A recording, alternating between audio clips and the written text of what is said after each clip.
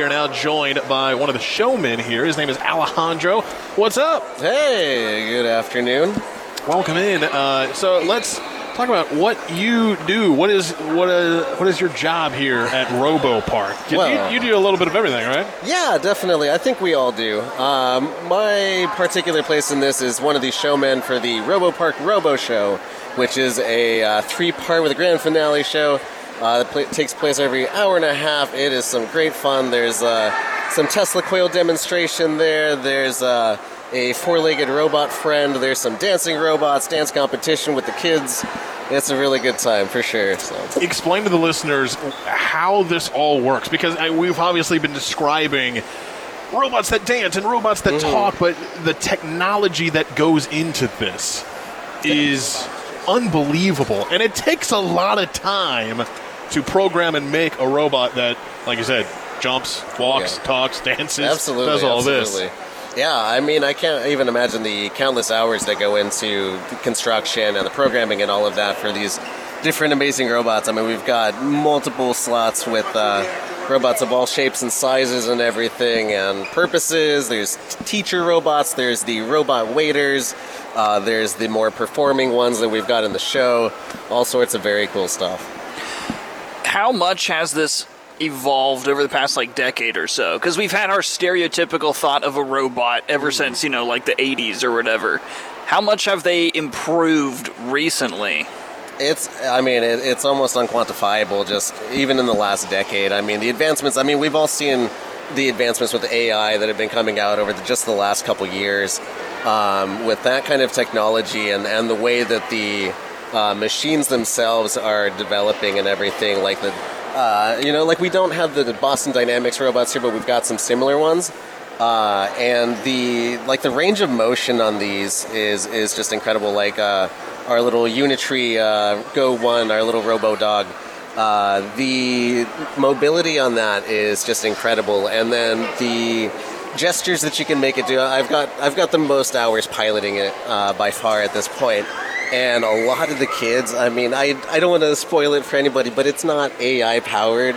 I've got a remote control back there for it, but the way that I can control just the subtle gestures to really make it come alive for the kids, and even a lot of adults think that it's AI powered as well.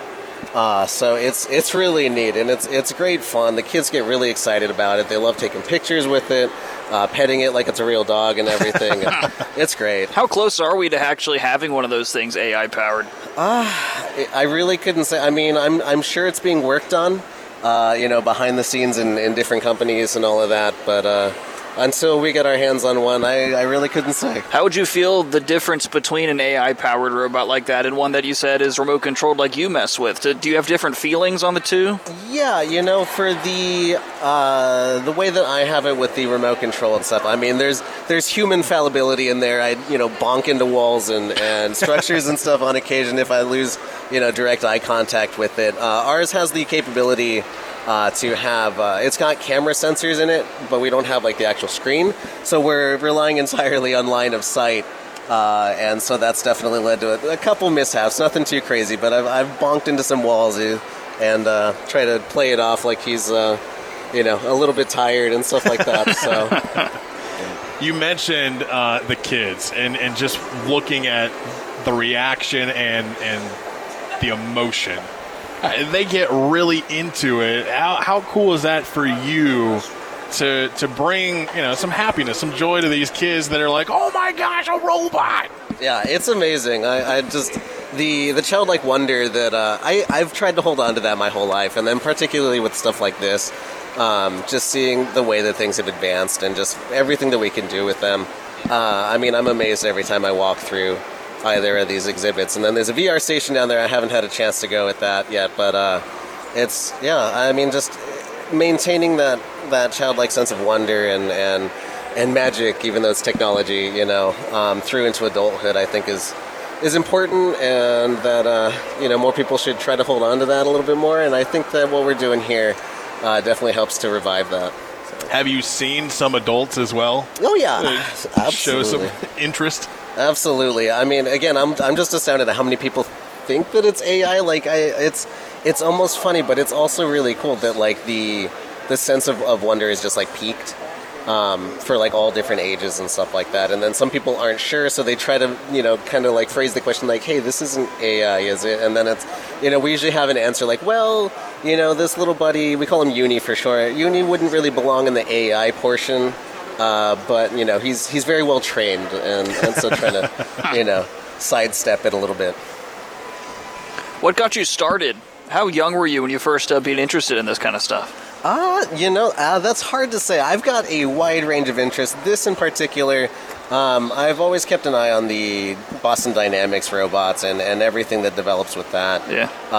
And then like some of our other stuff too, like the 3D printer. My younger brother got one several years ago, and just seeing the potential for those kind of things. And then also I play D&D, and so there's a web service where you can design your own character models and then get them 3D printed and shipped to you. Yeah. And so the level of detail is just incredible, and like the different ways that these things can be built. Like some of the ones that we have here on our 3D printer, there's an excavator model that is entirely mobile, and it's just one printed piece, but I mean the wheels move, the top of it spins and shifts and everything.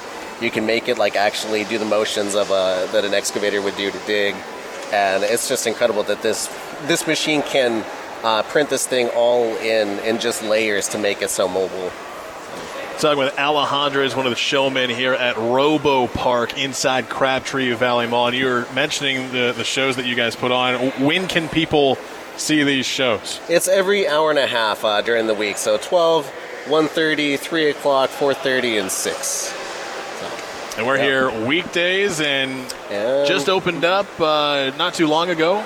What, this week? A week ago. Yeah, July 19th was our official grand opening and everything. So it's been great fun for sure. We're not here on Mondays, but other than that, definitely here for the majority of the day. And it runs until mid-August, so you can check it out inside Crabtree Valley Mall. And that's the coolest thing is we've seen so many people walk by. They already have plans to go shopping here this afternoon, and then the amount of people they've seen like walk by and just kind of like look at this poster that's behind us and just like ROBOPARK, like just trying to figure out like, wait, what? And then they see there's a robot that's walking around, and some kids are like, wow, that's really cool. Some of the teenagers are like, what in the world? And they like start backing off a little bit. They're a little scared. But it's really cool to just see the different reactions that people have to all this technology, all these robots, and a really cool experience here inside Crabtree Valley Mall. Yeah, absolutely. Our friend that's walking around that's a robot, that's Chris, the computerized humanoid robotic interface system.